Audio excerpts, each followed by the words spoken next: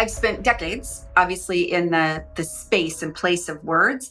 Having been a speaker and a trainer, I've had closer seats to watch where words take root and where they don't. I think the larger danger and the larger lack of connection is in words left unspoken. So if there's a tool that helps people start a conversation, that allows people to start a conversation, I would use that as an amplifier. It doesn't replace authenticity, and it does not replace ownership for how your words land. I'm sorry is one of the most impactful, when authentic, elements of release. And it's often the longest short bridge between reconnection. It's the key that unlocks a lot of doors. So there was a conversation I heard one time that said, what's the most expensive land in the world?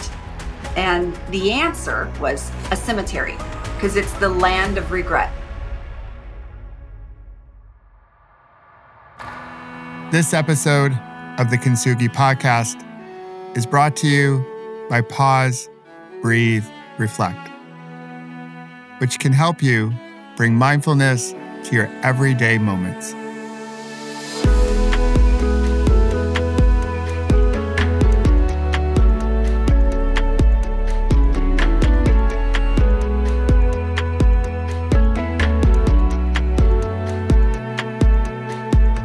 Hey there, it's Michael, and this is the Kintsugi podcast. When you think about it, what creates connection? How do things happen? For me, it's all about conversation. They make things happen. And the most important one we have each day is the one that we have with ourselves, which happens multiple times each day. And often, it's not as healthy as it could be. Am I right? So when you think about conversation, what are the building blocks to a healthy one? Well, it's in the words we use. As they say, words create worlds. And this week, we'll discover how we can get better at conversations so we can create more connection in our Kintsugi spirit.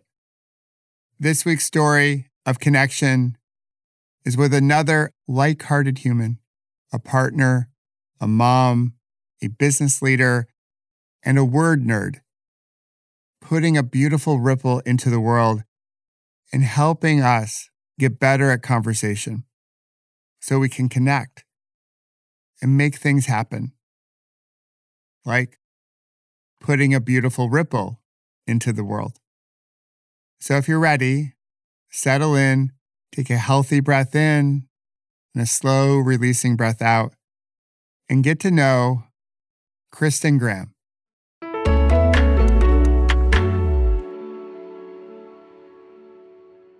Hey, Kristin. Good to see you. Hello, friend. Good to be seen. So how is the West Coast on this day today? It is lovely. It is lovely. The sun is out. It's crisp, but it's beautiful. I grew up in Phoenix, so when I see fall leaves and bright sky, it just makes me happy. That's really cool. So people on YouTube can see this, but people listening can't.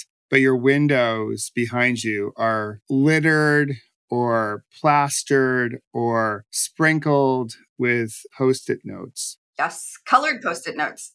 Yeah, so what say they? Like, what are those for? Yeah, so the short answer is that it's my cognitive confetti.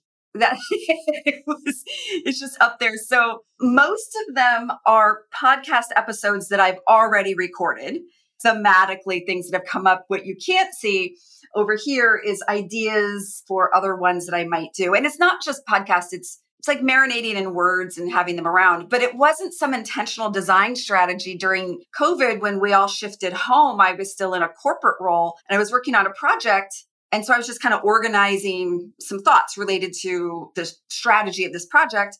I took a break. I was in the other room and my dog comes walking by and she has a Post-it on the bottom of her foot.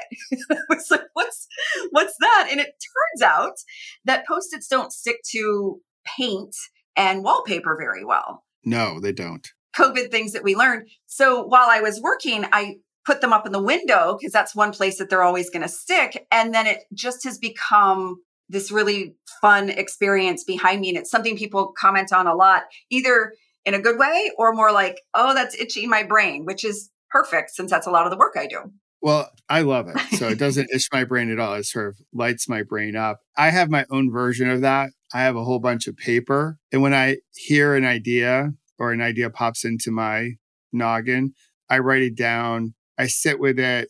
I go back to it. Many times I can't remember what I wrote down because my penmanship is horrible. I do the same. Although I am working on that, trying to improve in all areas of my life. So I love it. All right. So here's how I would like to begin as we get to know you. Okay. Obviously, we know each other, but people listening might not. So what's one good thing that's already happened for you today before our little sit down here? What a great question. I got a hug from my 20-year-old son.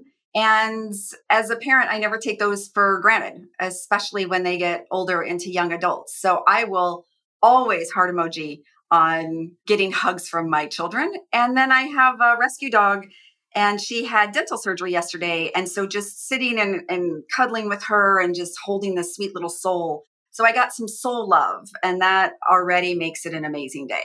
That is an amazing day. You cannot underscore the awesomeness of a hug. That connection and the physical expression that just, we're going to talk words, I have no doubt, but there's something about exactly what you just said, the tangible love through the skin. Yeah, the feeling. And when someone holds a hug for just that beat or two longer, yeah, but not so long it gets a little weird. Yeah, not the creepy hugs. There's a little fine line there, right?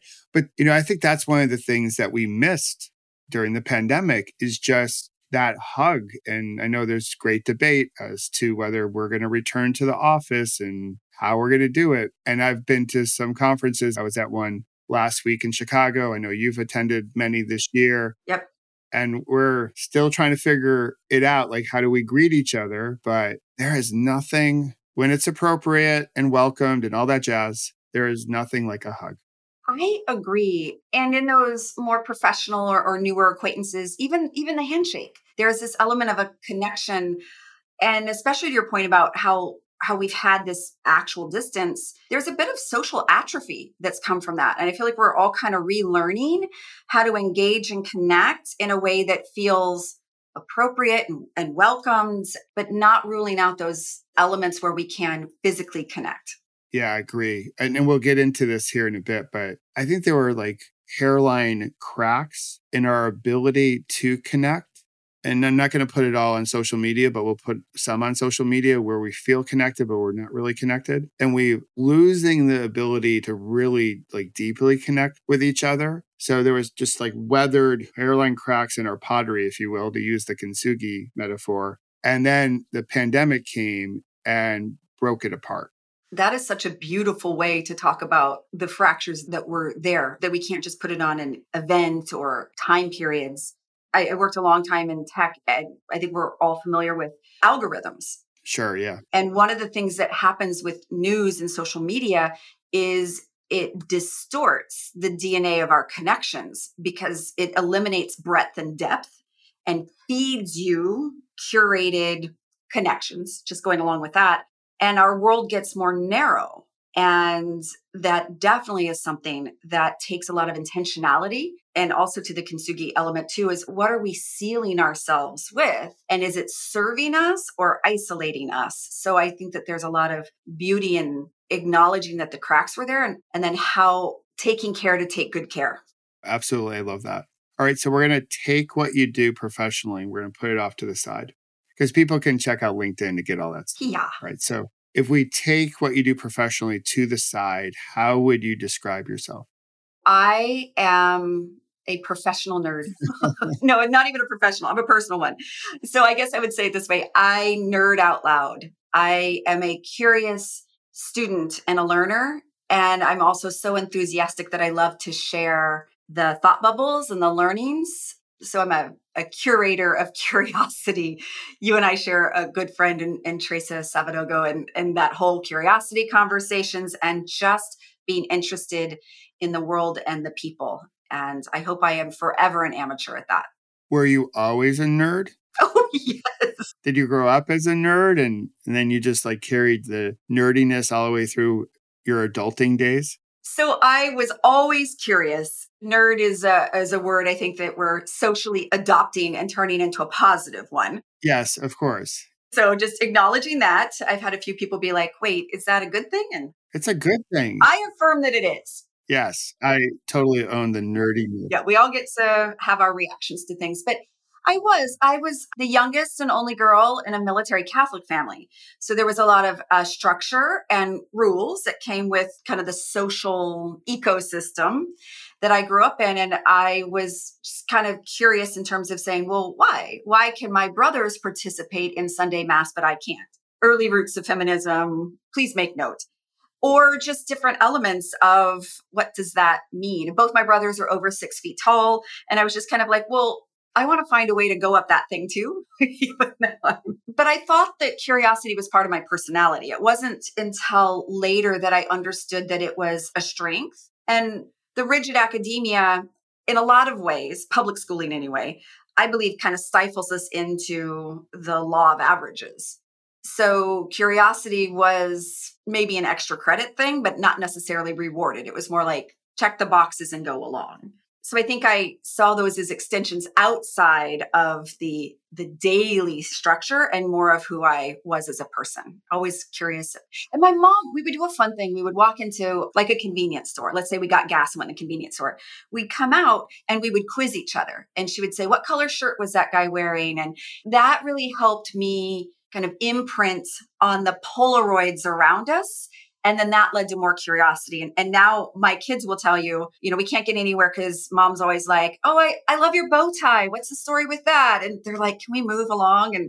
But that, we just said it earlier, we haven't been seen for a long time. And so making little conscious connections, it really matters to people when you comment on their hat they're wearing, or you and I were just talking about stickers. And there's so many signals we give to the world that says, please see me.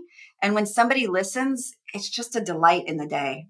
I completely agree. Last night I was at an event and this woman had an orange, but a light in terms of weight and material cardigan sweater. And so orange is my color. And I do think if you're wearing orange, you're screaming out to the world to say, notice me. Yes, I totally agree. And, it's one of those colors is like, hello, I'm here. And I didn't know where, people were networking, but also getting ready to come into the main event. So they were ringing the bell and herding the cats into the arena. It's like, great color. She's like, oh, wow, thanks. It's my favorite color. And it was a little bit of an interaction, maybe 15 seconds long.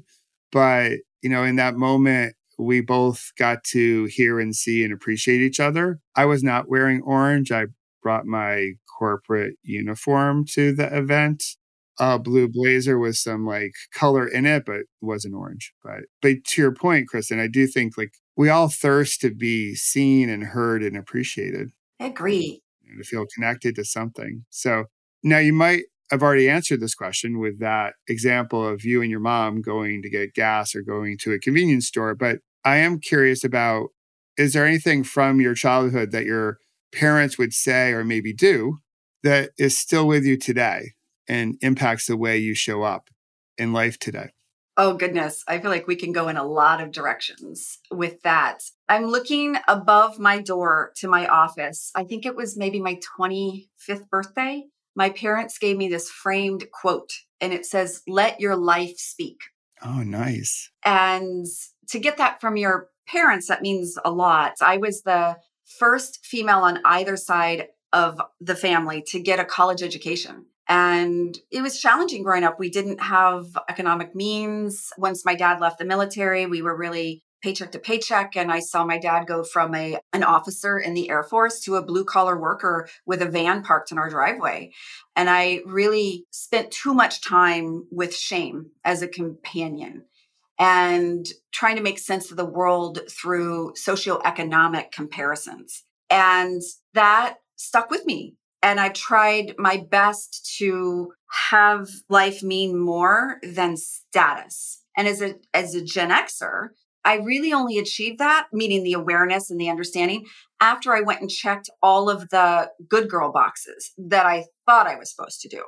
And it was in that journey of conformity that I realized that fulfillment and achievement are not the same thing. Yes. And that happiness belongs to no association or academic institution. It is an inside job. And that was the cracking open of really, really caring less about the external and caring so much more of the intrinsic. Totally agree. Totally agree. So just for the sake of completeness, can you share your examples of the good girl boxes that you thought you had to check? Well, happy to. And a lot of them were privileges to do, and I'm glad that I did them. But so college was a first and a big step. Check the box of college, right? But it was, I want to go back to that though, because there's stories that we tell ourselves or stories that are told to us that we adopt as truths. And when I was growing up, my older brother was smart and I was cute. And whether those were my words or everybody else's words, it just became part of my story. He got an academic scholarship and I didn't really try very hard in high school, but I had fun. I joined all the clubs and I was just curious because somehow when you think of refrigerator poetry, somehow we take words off of our own refrigerator. And so when I didn't think that I was smart, but that I was clever, street smart versus book smart, things like that, I just left smart off the refrigerator. So going to college was serendipitous on a lot of levels.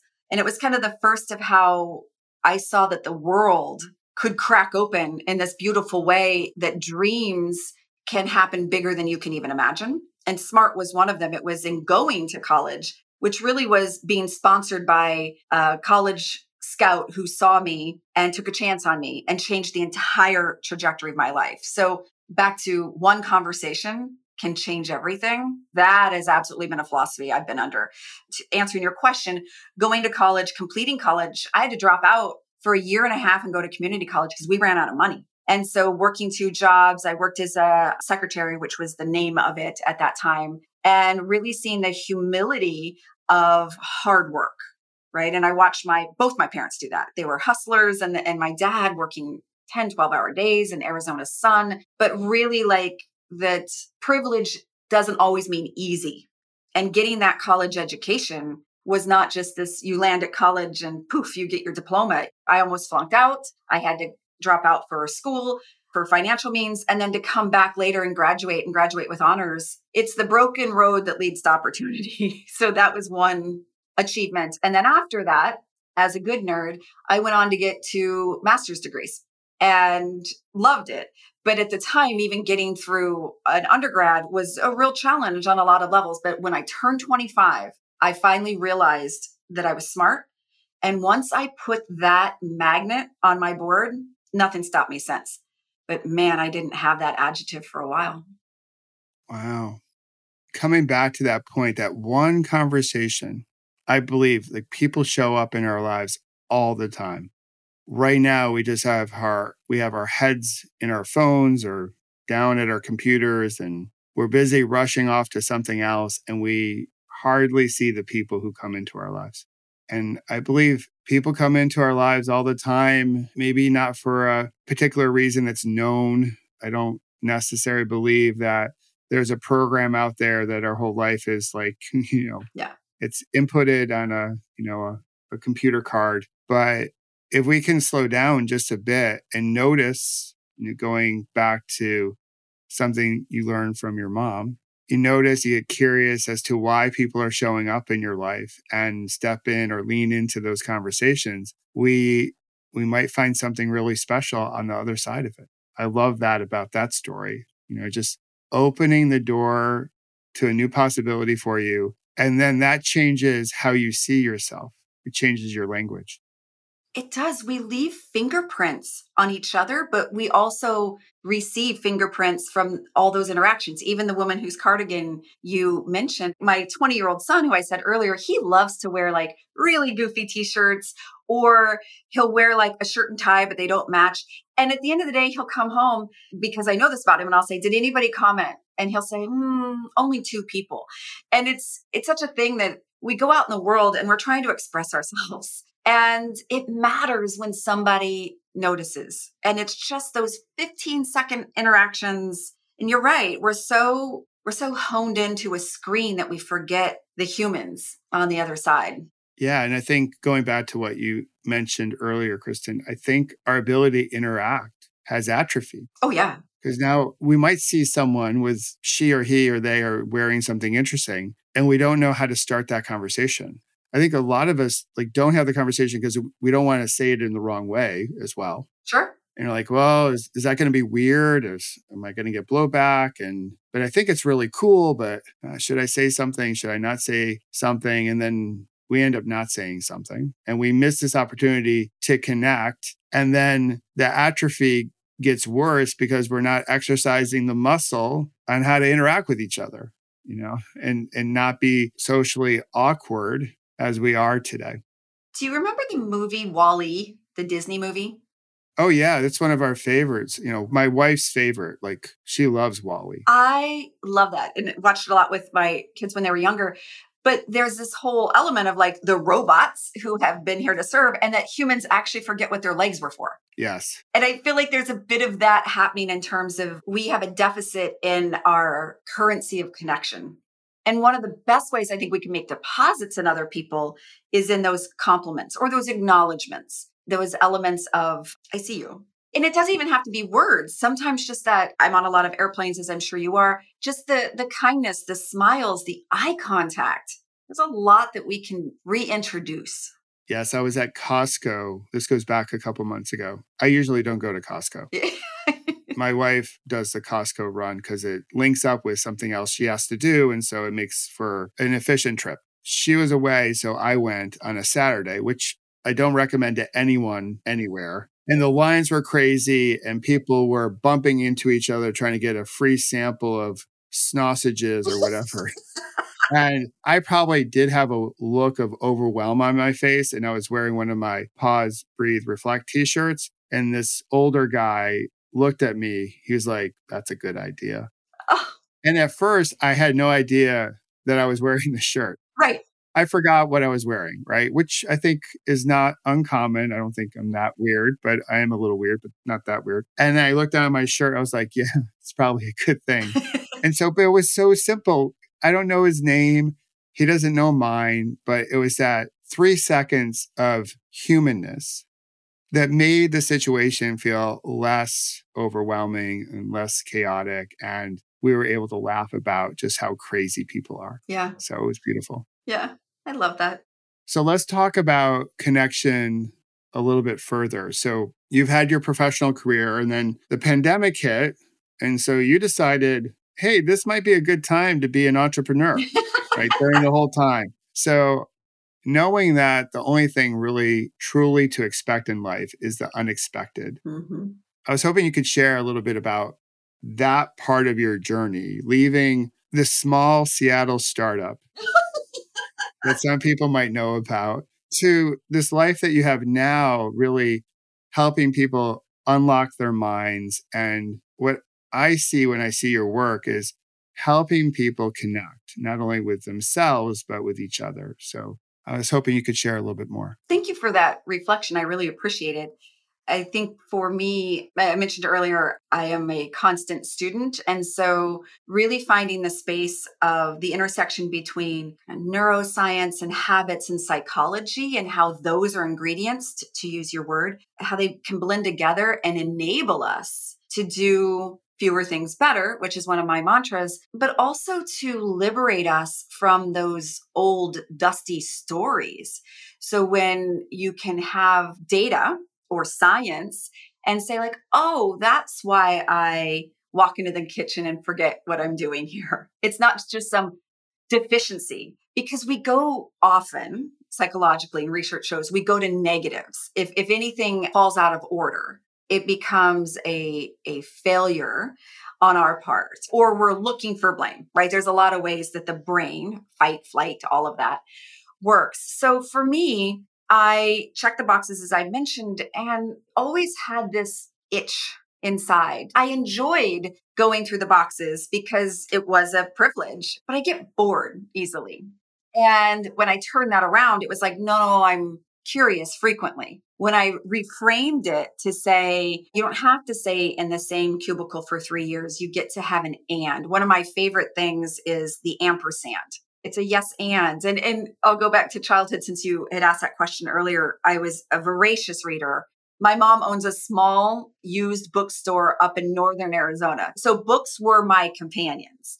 And one of my favorite series was the Choose Your Own Adventure. Oh, yeah. Love those where you can choose different decision points and then you can go back and be like, oh, what if I went back to page 35? And that to me has really become part of you get to have options. Sometimes we can't go back through the doors, but we don't have to stay in a story that we've either outgrown or somebody else told for us. So that was a huge framing. And then when I became a storyteller professionally, first as a journalist and then corporate, the beauty of being a storyteller is that there's usually an audience. Even if it's written, there's feedback and there's testing and then the internet boomed and all of the different ways of connection. And I went from being rigid in learning how to have words be pretty to having words land.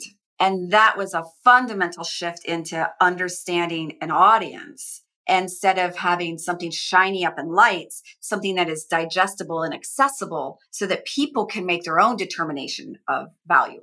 So can I play that back to you? Just that transition from words are beautiful to words that can land. Was it pretty large vocabulary? You can talk about a lot of different things. You can use all your education, your career as a journalist, and really wow people with how much of an active vocabulary you have. But it may not have landed completely with the audience in such a way where they could take action from it. Do I have that right? Or is there sort of more to that? Well, let me expand upon it because I like how you frame that to allow me to give a little bit more color. In the 90s, when I was really coming out of it and writing either for a daily newspaper, a magazine, and later in corporate on behalf of a brand, on behalf of an executive, it wasn't necessarily my words, but they were words. And the assembly of them was a skill that I had.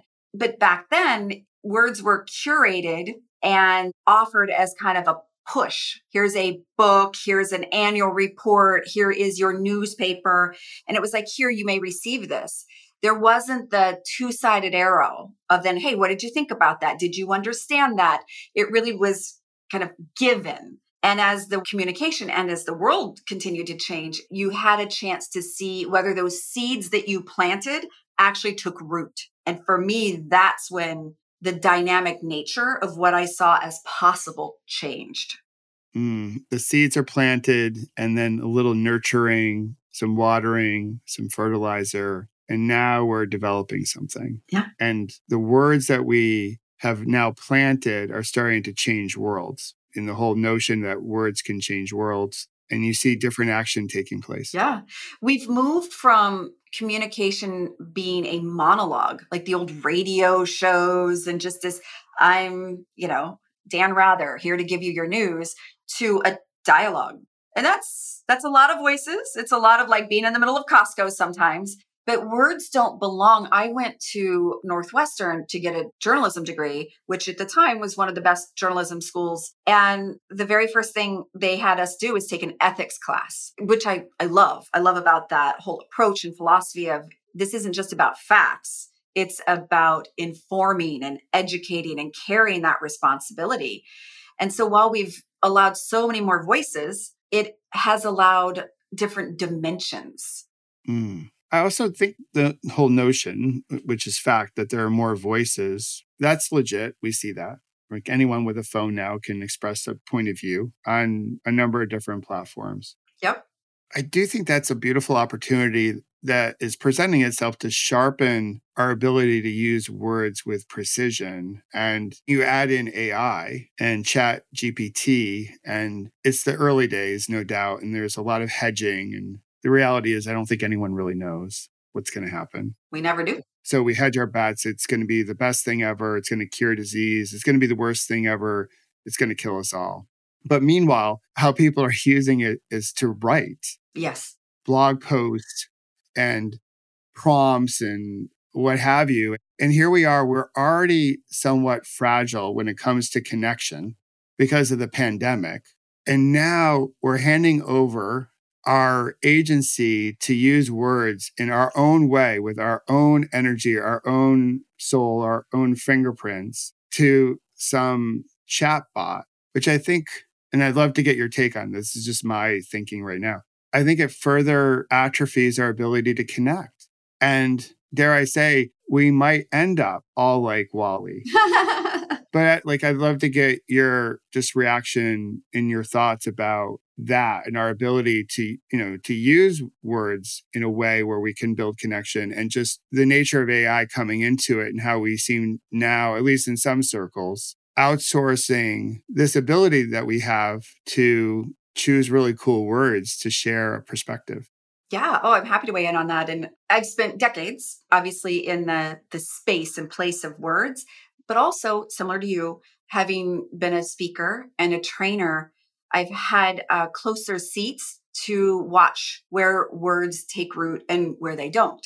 What I would offer as an additional view to what you just said about it just being a little more distant in terms of connection is a concern I've long had with connection that I believe that AI or chat services might be helpful in is I think the larger danger and the larger lack of connection is in words left unspoken. So if there's a tool that helps people start a conversation or get a draft or find words, because back to our social atrophy, and you mentioned it too, we have these moments that kind of pass us by because we're in our heads overthinking, like, should I say something? Should I not say something? How will they take it? And then we're just constantly tell ourselves stories instead of having conversations.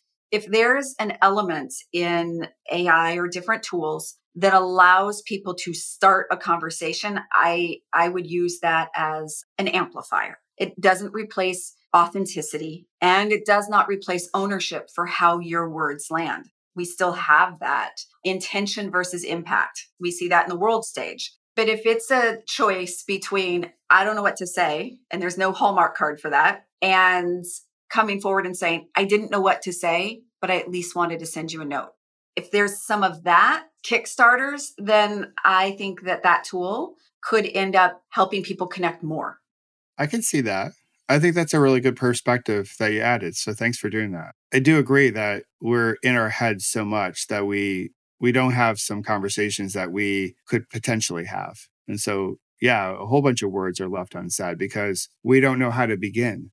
And we see all the limits too, right? I mean, you add in multilingual elements, you add in neurodiversities and abilities, you add in kind of socio components, and that overthinking is pretty loud and pretty resilient. And then you want to go back to social where everything is liked or disliked by buttons, that it's no wonder that we've gotten a lot more conservative on our conversations. One of my hopes is that we get a lot more open to having messy conversations instead of perfect ones.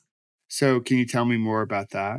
Because I agree with you, like having like a messy conversation where we don't get it totally right. Part of the Kintsugi spirit is embracing our imperfections, embracing our scars. So we're not going to get it right. We're all perfectly imperfect. So in your opinion, Kristin, how do we move from we're going to be really conservative, we're just going to try to have a perfect conversation, to feeling more comfortable having a messy one? I spend a lot of time in the corporate side of clients teaching how to write better faster. It's one of the offerings I do. And I did in-house and now I do in my own space. And the first thing when I'm getting in front of people, because they're coming in expecting a template, tell me exactly how to write this email and just tell me the things so I can bake this thing, right? It's permission to have a draft, permission to not have to finish something as soon as you start it. And then leading with that and saying, hey, Michael, I wanted to share this draft with you and get your thoughts. And when we use the messy language, it's saying, this isn't finished. This isn't perfect. I'm not looking for this, or this. What are your thoughts? It's funny because people will say to me, well, you're the word nerd. Tell me what to say. I'm like, why don't you just say that? Hey, I don't know what to say, but I was thinking of you and wanted to connect. And when things get harder, especially in terms of strife and the larger elements in the world that are heavy. Just even acknowledging that. And we saw a lot of that during COVID, during divisiveness, during elections and wars and circumstances and natural disasters and man-made ones, of being able to hold space and say, it's a really messy time right now. And I was just thinking of you. Sometimes just that start, just that acknowledgement without having the perfect words. All right. Let's take a break. Take a full breath in and a slow releasing breath out. And relax the body as you soak up our conversation. I hope that felt good. Okay, now that we're a little bit more relaxed, can we be real? I think our morning routines, well, they've gotten a little out of control.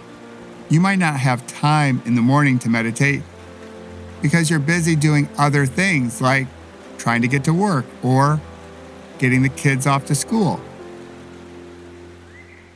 And this is where my app, Pause, Breathe, Reflect, comes in because I built it for busy people with a whole bunch of shorter practices. So if you don't have 10 minutes in the morning to meditate, cool beans. You're human after all. But I bet you have 5 times throughout the day when you have 2 minutes to practice and let go of stress and bring mindfulness to your everyday moments. So today, download Pause, Breathe, Reflect for free and begin to stress less, sleep better, and join a community of like-hearted humans rippling something worth rippling into the world. All right, let's go back to our conversation and celebrate the kintsugi within us all. I think we're going to have to use that a lot this coming year as we head into an election year and in a world that seems more complex every day and more uncertain and with more insecurity. Just that could be a go-to statement for all of us to say, hey, I was just thinking of you. I don't know what to say, but I just want to say that I care about you. I'm grateful for you. And maybe just that opens the door for a longer conversation. I hope so. And even the moment you mentioned, like at Costco, just the quick acknowledgement speaks volumes. And I remember years ago when my dad passed away, when you're in the middle of your personal grief, words may not always penetrate what you're saying, meaning what you're able to recall and remember. But silence was a stronger message and unintended. And I'm using grief as an example here because there's a lot of dynamics that go into kind of world politics and elements. And COVID was the first time we all had a shared experience versus kind of, we all experienced it differently in threads, but we were under an umbrella of recognition that there was disruption. But when we have our own worlds of grief or concern or worry, it is hard to try to offer something, especially in the spirit of respect. We want to not offend or we want to not say the wrong thing. And so we end up being more conservative and not saying something. What I recall from the biggest broken pieces of my life weren't the words that were given to me. It was the extension of their hand, proverbially. And I remember getting a card from a colleague I wasn't necessarily close to, who just said, there are no words for these times, but I just wanted to offer you my condolences.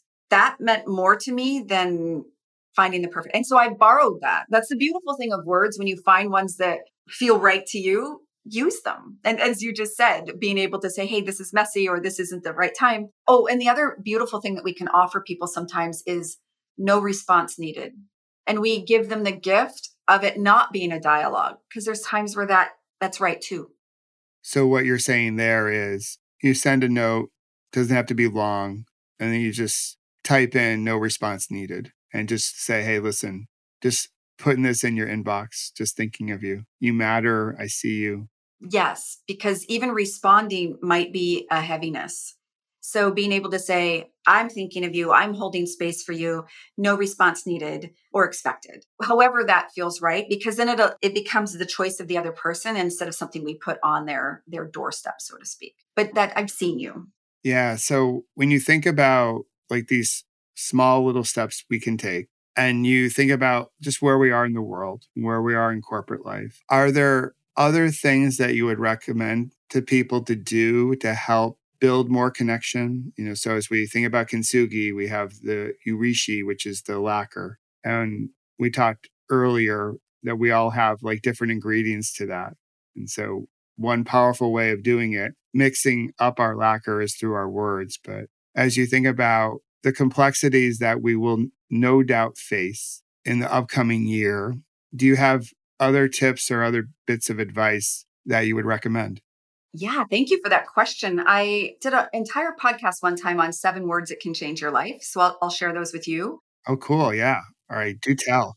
Before I step into that though, on the what we were just talking about with sharing words, another one, both from a professional and a personal one, is it's okay for all of us to, how on your phone, sometimes you have to shut it down because a new software update has come out. So we can do that with our vocabulary, because when we know better, we do better, as the great Maya Angelou said. And I'll just say, as a Gen Xer, there's language that's now outdated, and there's a responsibility of us to acknowledge that we used outdated language. And so to ask, what's the right way for me to say that? Whether it's with pronouns, whether it's with a lot of different things, just saying, what's the wording that feels comfortable to you? Like, help me understand, help educate me. And leading forward with our ignorance instead of trying to be like, I'm not going to say anything. That's one thing that we got to give ourselves permission to be messy and just be like, I'm not sure what the right word is here. What's one that you use? It's totally okay to just be like, and as leaders sometimes too, to stop in the middle and be like, oh, I'm not sure I should use that word. Talk to me about that. That's such a wonderful signal of inclusion. The other thing for all of us to upgrade too, it's very natural from our empathy to want to say, I totally understand, Michael. I know what you mean. One of the subtle shifts that we could do, because there is a defensiveness sometimes, right? Of you don't actually know. And listen, I raised teenage boys. Believe I got that like every day. No, you don't. No, you don't. So Yeah, you don't get it, you Mom. don't You get it. don't understand. Yeah, Yes. you don't get it. One of the shifts that was helpful, so I'll offer it here, is to just say, I hear you. It's an acknowledgement, and even saying, thank you for sharing that. That's another one you can add or use independently. It's saying, I understand that impacted you, without saying, I know what you mean. Or another one similar is to say, I can appreciate that. Again, it's not stepping in onto them, but it is just saying, I received what you said. So those are a couple of things that they're small, but they mean something. And I think in this world of like constant media and monologues and not dialogues, one of the things I learned as a journalist that I've then put into active listening, sometimes it's truly, truly not what we say. It's what we don't say, meaning we just pause. There's a great word called Selah, Selah, and it's just that reverberation pause. It's in music, it's in the Old Testament, but it really is just space for the music to fill that, or for the experience to.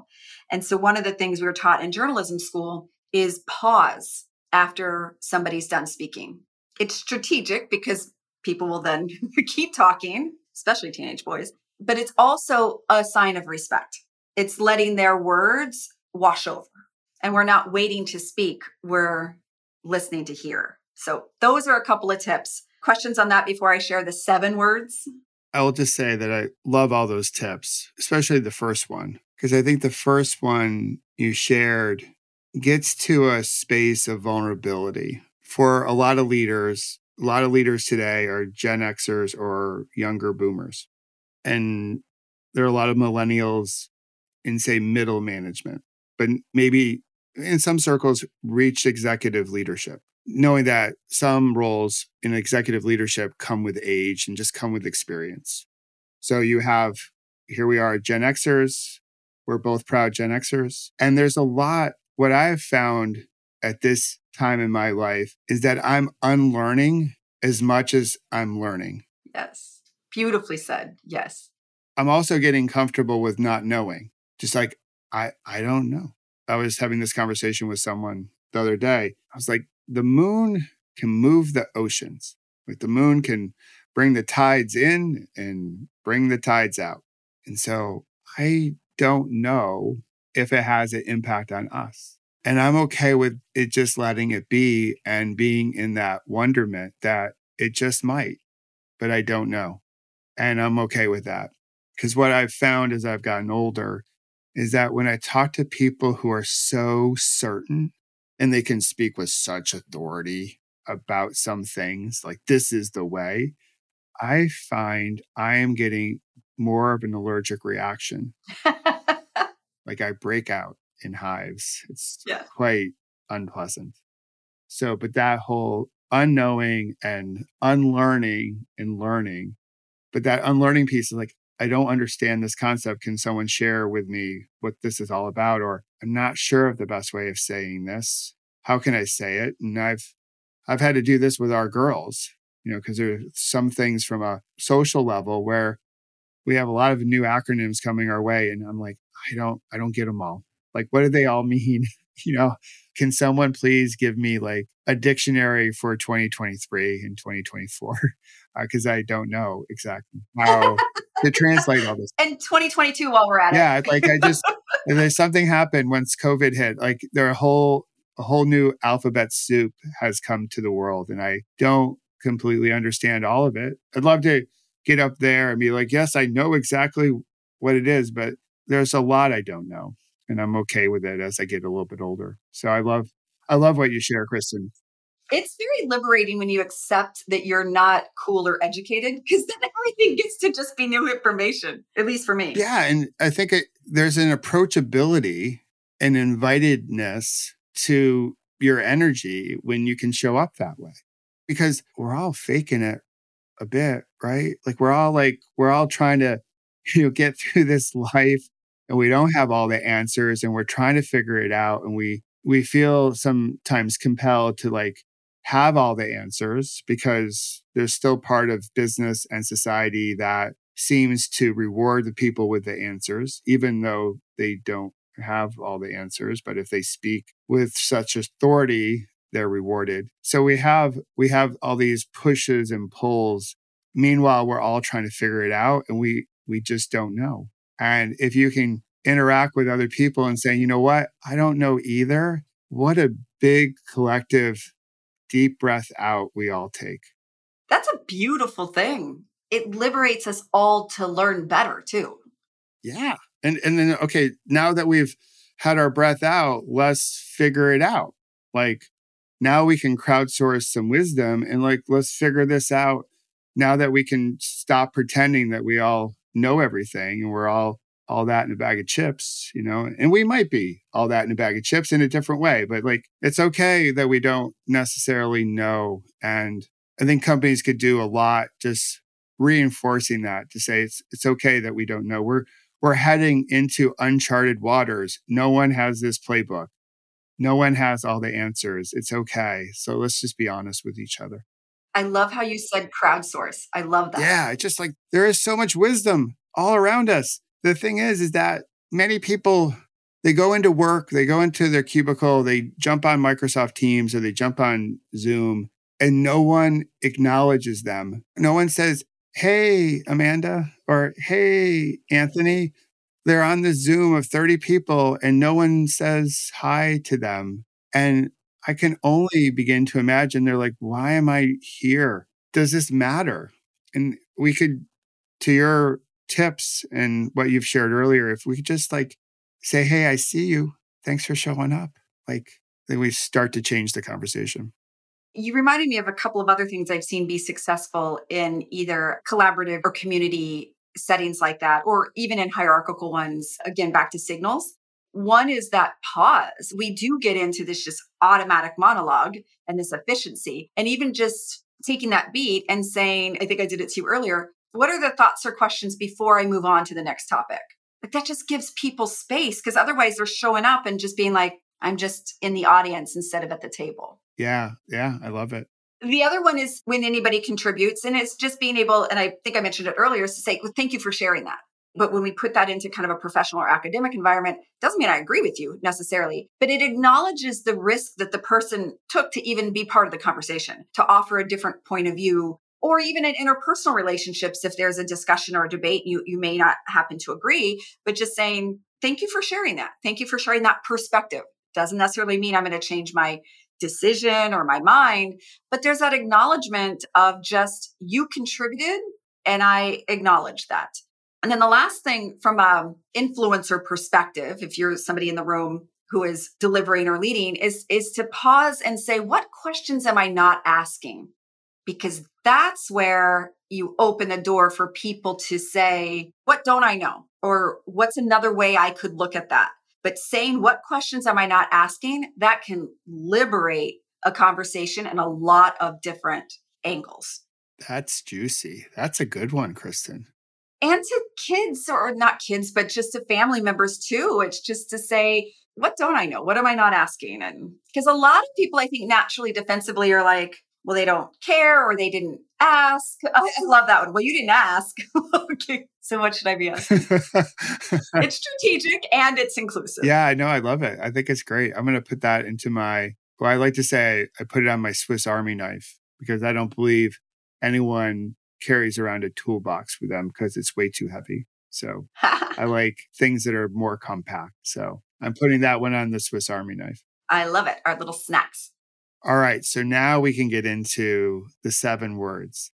7 words. Okay. So the first 2 is I'm sorry. It is one of the most underutilized and most impactful phrasing in language. And because I love neurolinguistics, that imprints and can change a lot, both from a physicality perspective, the releasing of a lot of the adrenaline. And so I'm sorry is one of the most impactful, when authentic, elements of release. And it's often the longest short bridge between reconnection. So there was a conversation I heard one time that said, what's the most expensive land in the world? And the answer, because everybody had this different real estate stuff, was a cemetery, because it's the land of regret. Oh, wow. And it's typically what I'm going to share with you. These words are the ones that, if given an opportunity, should not be taken or not shared. So I'm sorry is such a gauntlet for a lot of people. It's the key that unlocks a lot of doors. So, and whatever that sorry is, even back to our I don't know what to say conversation, one of the elements of having that in a phrase versus I understand, because there's a lot of things we won't, is to say, I'm sorry that was your experience. I'm sorry that happened to you. It doesn't wash away. It doesn't try to understand in a different, but it's just saying, I'm sorry that you're going through that, Michael. What a powerful thing to just be acknowledged without having somebody feel sorry for you, because we're so defensive about that too. But just saying, I'm really sorry that you experienced that. I had a friend the other day who got into a car accident. Those things happen, but just saying, I'm really sorry that happened. And it was like, oh, yeah, me too. So even the acknowledgement that aren't those heavy I'm sorries, but just sometimes just saying, yeah, I'm really sorry you're going through that. So I'm sorry, just 2 of those words. What I love about what you just shared is that additive phrase that you put onto the I'm sorry now includes the other person. So if we just stop at I'm sorry, there's still a little bit of attention on ourselves. 2 key words, no doubt about it. But when you said, I'm sorry that you're going through that or you're experiencing that, for me, what landed was, now I've just included you into this dialogue or my offering to you. To me, it landed in such a way that it was a little bit more inclusive. That's an important reframing. I love how you called that out, because there is something to the I and the you. Yeah. Yeah. The way you said it, Kristin, it's just like one small step. Subtle signals. But it brings us together because now we're in this phrase together, this energetic exchange together. And now we're starting to sync up and we're starting to build that connection. So yeah, I love that. Even the ability to say, I'm so sorry to hear that. Thank you for letting me know. Putting those 2 together It's saying, I know there's probably nothing that I can do, but I appreciate knowing. And maybe this is our version of AI. Just the starter words can have a lot of meaning without requiring a ton of words. Yeah, no, I see that. Yeah, because it can just be, we just need a couple things to get us going, to get past that resistance, because we have the resistance for a variety of different reasons. What do I say? Because when I do coaching, and imagine you as well, when you do your work, many people ask me, well, how do I say that? And we play around with it and we workshop it and we role play it to find the words that they would use. Because I tell them, I share with them, like, listen, do not say this the way I would say it, because it's going to come across as not you. It's not going to feel authentic to you, and it's not going to land that way either. So many of us are just looking for, just give me the first few words, or like in music, just give me the first few notes and I can name that tune. Exactly. Or just saying, what are the conversational appetizers? Yes, yes, I like that. Yeah. Years ago, I think it was Tim Ferriss did an entire episode on how to say no professionally, because that's such a hard thing. And I wrote those phrases down and I had them in a draft folder, because exactly what you said, you can take that and then use it, but it's just that framing, because our intention almost always is to be respectful, but then we stumble on it. So having those starters that just gives you that first step, especially a few moments of awkwardness in saying no or saying yes, can save us hours of time, but also of mental anguish. And so embracing the awkward by having a starter, it's a gift. It's a gift. I like that. I think I heard the same Tim Ferriss podcast, because I still use those today. Me too. Yeah, like when someone will ask me, "Hey, can you do this?" I'm like, "I would love to, but right now I have a few other priorities up front, so I can get to it. Can we talk about when is a good time for me to get to this?" Or different variations thereof. So, we try to create a little bit of openness when we say no, as opposed to a hard line no, like a heck no. It's fair. For me, just with my personality, I want to keep the conversation at least open and see what we can, find out from each other, explore a little bit before I give a final no. That's interesting how you said that, because I think that to double click on it, a really effective way is to have the acknowledgement, but then give the answer. Because a quick no is better than a long maybe in a lot of circumstances. And we're trying so hard, but just saying, hey, I really appreciate you inviting me. I really appreciate you asking me. I really appreciate you thinking of me for that opportunity. Unfortunately, my schedule doesn't allow me to participate. But again, thank you. Because we want to put in excuses. I have to travel. I have another, we want to explain. And really, the person just wants to know, did you hear my offer? And what's your answer? And if we can do that quickly and clearly, instead of them being like, I had 4 paragraphs of how she's so busy. Was that a yes or no? We end up being squishy. And clarity is kindness in a conversation. Oh, yeah. They may not always like your answer, but they will respect that you gave them an answer. Clarity is kindness. I love that. I might have to grab that as a great Kristin quote. By all means. Yeah, you know who's really good at this? One show we watched during the pandemic, the early days of the pandemic as a family, I think that gave us all hope, because, the economy was sort of shutting down, right? Remember, like, supply chain and the whole thing. So we would watch Shark Tank all the time, because it was like, look at all these different entrepreneurial ideas. Like, we can rebuild the economy. That's how I felt about it. But Mark Cuban on the show is really good at, hey, I heard you and X, Y, and Z, and this is the reason why I'm saying no, right? So he gave a firm no at the end. He gave a little bit up front as to the rationale behind his no, but people were really clear how he stood on a particular pitch. And so I always appreciated how he said no. And to your point, yeah, when we are wishy-washy and it's like, was that a yes? Was that a no? That lack of clarity can be really stressful to everyone. Yeah. People respect a decision, even if they wished it was different. And it's a sign of respect. Yeah. We're going to have to get you a lot of Swiss Army knives. Yeah. Now I might open up to this whole toolbox thing. So I might have to go to like Home Depot or wherever.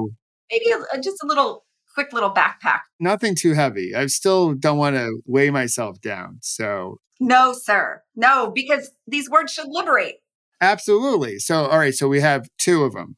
We got through I'm sorry. That's two of them. So I'm going to move us into I love you. All right. Cool. Which that's equally heavy for a lot of people. And the impetus behind that is back to that graveyard setting. There's always that opportunity to say that again. And there's also that instinct of they know I love them. I show them. And lots of the, if you go into the love languages and all the other areas, the words matter. The words matter. And it matters that they know too. It matters that they're told. So if someone matters to you, it will matter to them that they know that you love them. Whatever that type of love is, we really put too much pressure on the words instead of letting them put the value of it. And I love you should be some of the most frequent words that are strung together for a lot of different things, because as we've experienced, you never know when the last time is that you have a conversation with someone. And ever since my father died, the rest of our family, we never enter conversation without saying it because he died suddenly.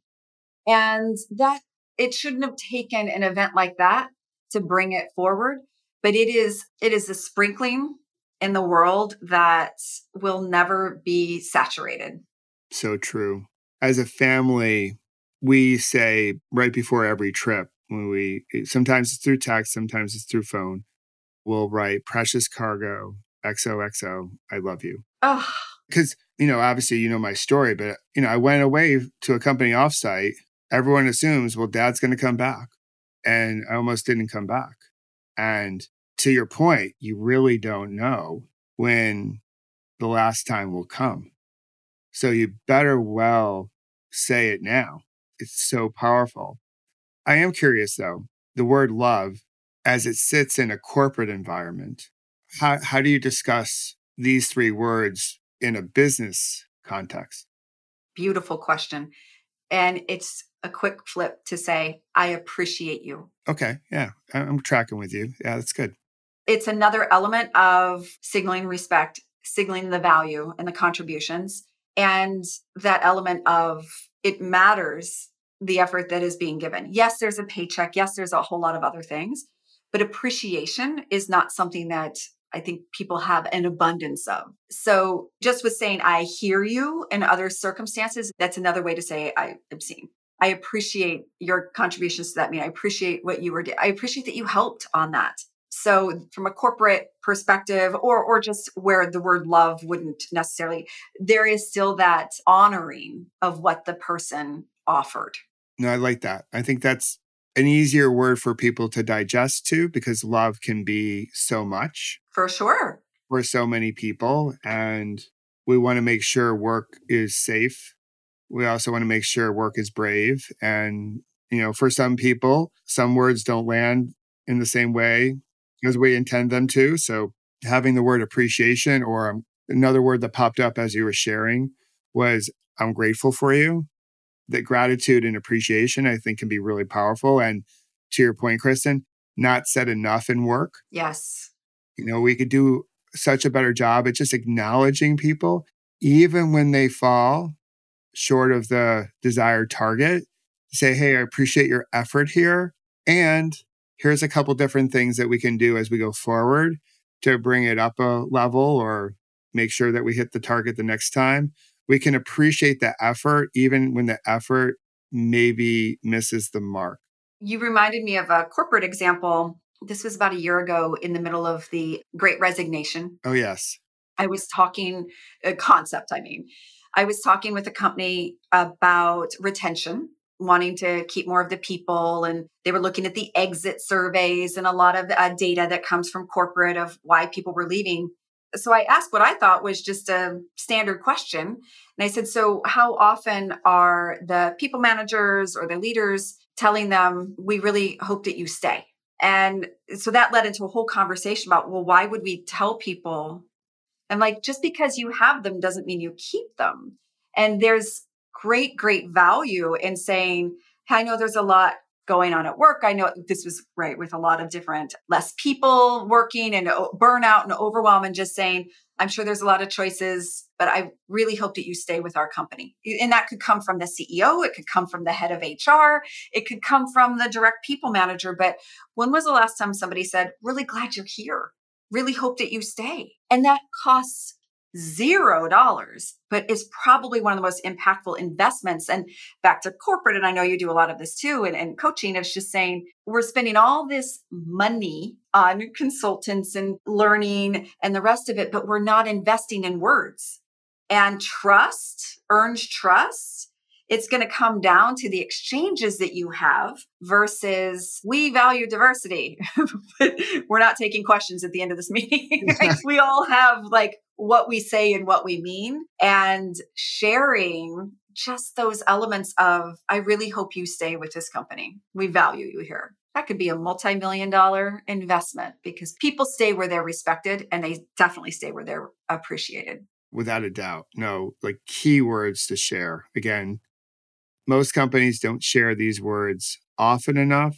Here's one theory I have.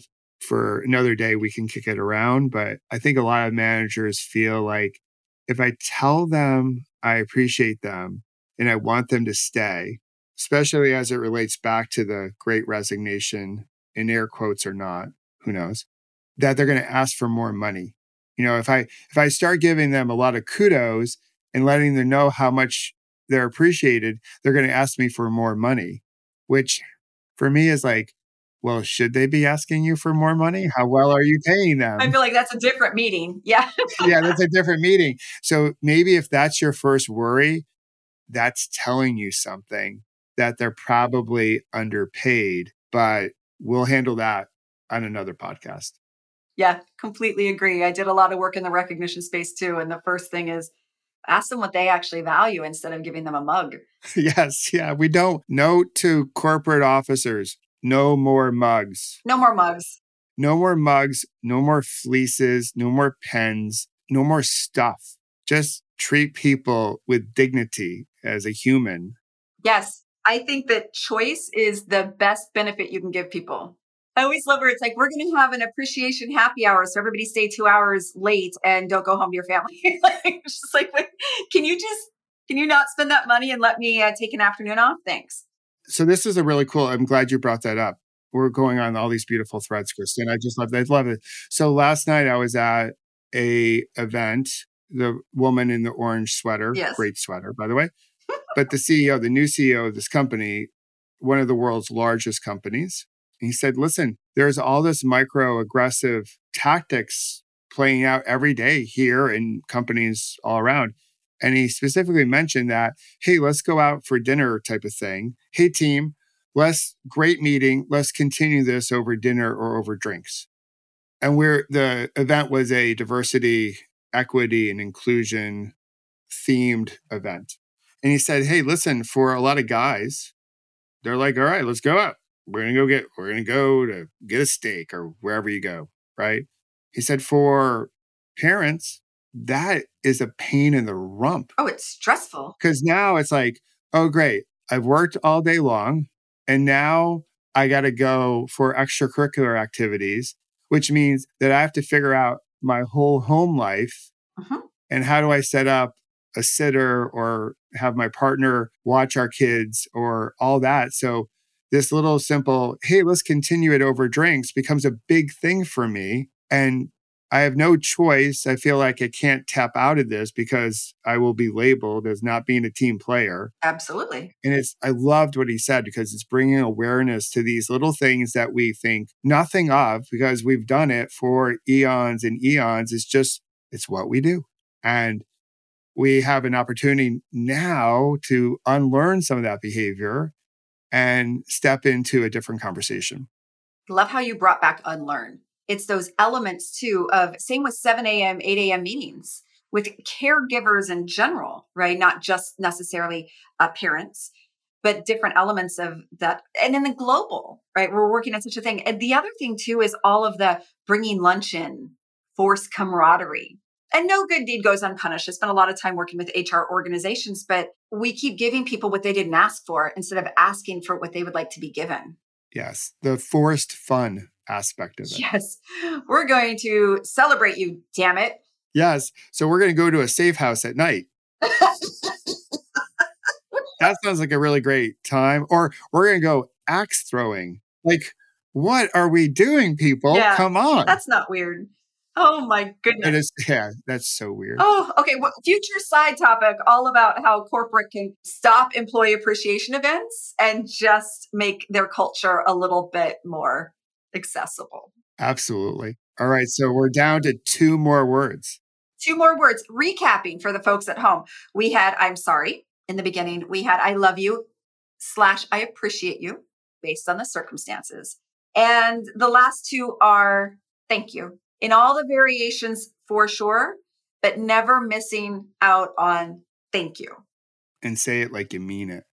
Yeah. And if you want, what are you thanking them for? But it kind of goes back to the I'm sorry's, the thank yous, the I love you. That's the stuff that is in front of the comma. And a lot of us cut that off and just say, here's the sentence instead of starting with I'm sorry, thank you, I love you. Those matter. Those are the headliners of it. And we just gave examples in corporate of just the simple elements of have you been acknowledged? And all of those in different facets are really deep acknowledgments that get remembered.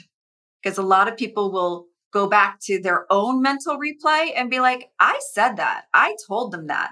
But if you read the transcripts, friends, sometimes those 2 and 3 words that we're missing are the ones that will stick. You can talk for 10 minutes and leave, and people say, what was that meeting about? I don't know. Kristin was just talking instead of thank you. They'll remember the shortest words, and those are the words that matter. Yeah. Going back to Maya, people remember how you made them feel. 100%.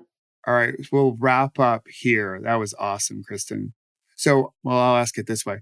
What are some favorite words of yours that we haven't already discussed? Goodness, we've discussed so many of them. Gosh, I just want to repeat everything that we've said. I think I would put in there joy. Oh, cool. Yeah. I love that word. What brings you joy in that space? And then I mentioned Selah earlier about the sacred space. And then I just love the sizzle of happy, right? Just I'm so happy to see you. I was happy to spend time with you. That's a lovely sentiment that elevates just the acknowledgement. I like that. The sizzle of happy. Yeah. And same with joy, but it was such a joy to see you. And I was just happy because it's one thing to be like, hey, thanks for lunch. Oh, I said, thank you. Like Kristin said, and just say, I was really happy to spend that hour with you, Michael. Thank you. It's a different sizzle. It's a different sizzle. Is there something that I should have asked you, but didn't? Gold star, friend. Gold star. How about that? I'm a quick learner. You are indeed. I'll answer that with a very quick story at the end. Years ago, I had a chance to be in Africa, and in Swahili, which is a common language across the different provinces in Africa, there is a phrase called Lala Salama, and it is basically a good night wish. But one of the things I got to experience was around the table at meals. They would share reflections of what went well in the day, but they did it through acknowledging what they witnessed in other people. So one of my highlights of the day, Michael, was when I saw you doing this. And it was such a beautiful way to shine a spotlight of what was observed. And so my family has adopted, it's a little out of order, but we call it, what are your lalas today? And it's a chance to acknowledge what was seen and witnessed. And there's times where you're like, I didn't even know you noticed that. So it's opening that space so that we can share with others how we've been received. And that is the gift of reflection of ourself. And you've done it so much with me today in our conversation, is truly a reinforcement, but it's an opportunity to say, hey, I'd like to reflect back to you, or I'd like to share an observation I had when you were talking about your girls, Michael, and how you lit up. We don't get to see ourselves in that window of the world. And sometimes the best gift we can give each other is just pausing and saying, I really enjoyed how you did that. it was an opportunity to share. So thank you. Yeah, thanks for sharing that. That's awesome. So do you know the show Inside the Actor Studio? Sure. Yeah. All right. So James Lipton is famous for when he was hosting the show of asking a series of questions at the end on his blue note cards. One question that I like to ask people who come on to our show is one of those questions. It is this one. Let's assume that heaven and God exist. So when you arrive at the pearly gates, what would you like God to say to you? Thank you. Great answer. Great answer. One last one. When I do a loving kindness meditation, this is perfect, a perfect tie-in to what we talked about today. There are 3 lines from that meditation that I share, and they are, may you feel heard, may you feel seen, may you feel loved. So where would you like people to go so they can hear and see your work, so they can love you more? Where I collect a lot of words that are for the taking is on my podcast, Fewer Things Better. They're all 10 minutes or less and just little thought bubbles and brain snacks. So it would be a great opportunity to select what might mean something. Perfect. And I would say, if you're not listening to the Kintsugi podcast, you should listen to Kristin's podcast because it's really good. Well, both. That's a yes and. Yes. Yeah. Yeah. You can do both. You can do both in a day. Absolutely. And Michael, thank you for the space that you opening it back up and reestablishing the podcast. It is seeds for future inspiration. And I honor you for that. Thank you. And right back at you. Like, you truly embrace what we're trying to do here in Kintsugi is build connection. And so you do it so beautifully with the words and your teaching and your wisdom that you share with others. And you are, just like, as you said, you're a seed planter and putting beautiful ripples out into the world. And on behalf of the world, I will just say this. Thank you for rippling what you ripple into it. That is my heart emoji to you, friend. I love you. I love you.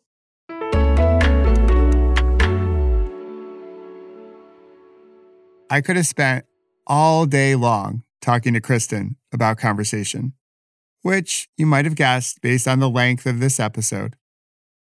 But it was filled with so many gems. I hope you feel the same way. And I would love to know what you're taking away from Kristin's story. You can email me your takeaways or simply go to thekintsugipodcast.com and leave a note there. When she was sharing her 7 essential words, I couldn't help but think of the Ho'oponopono prayer that originates in Hawaii.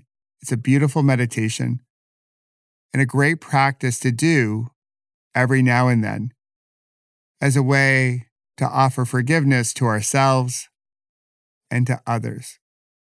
And as we do here on the Kintsugi podcast, we like to drop in for a short meditation after hearing this week's story. So let's practice the Ho'oponopono prayer, which includes some sayings or mantras that I'll share with you and you can repeat to yourself or out loud.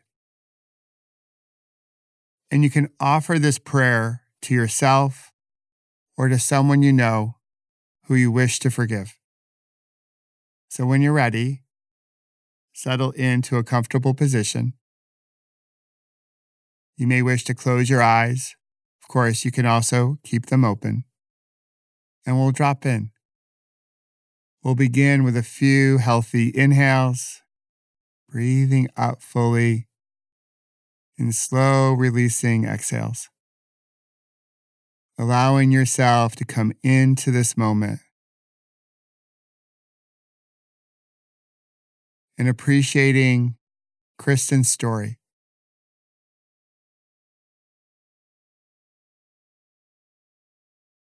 And as you settle into the natural rhythm of the breath, I invite you to place your hands on your heart and either offer your attention to yourself or to someone you wish to forgive. And I'll share 4 sayings with you that you can repeat back to yourself or out loud. I'm sorry. Please forgive me. Thank you. I love you. I'm sorry. Please forgive me. Thank you. I love you. I'm sorry. Please forgive me. Thank you. I love you.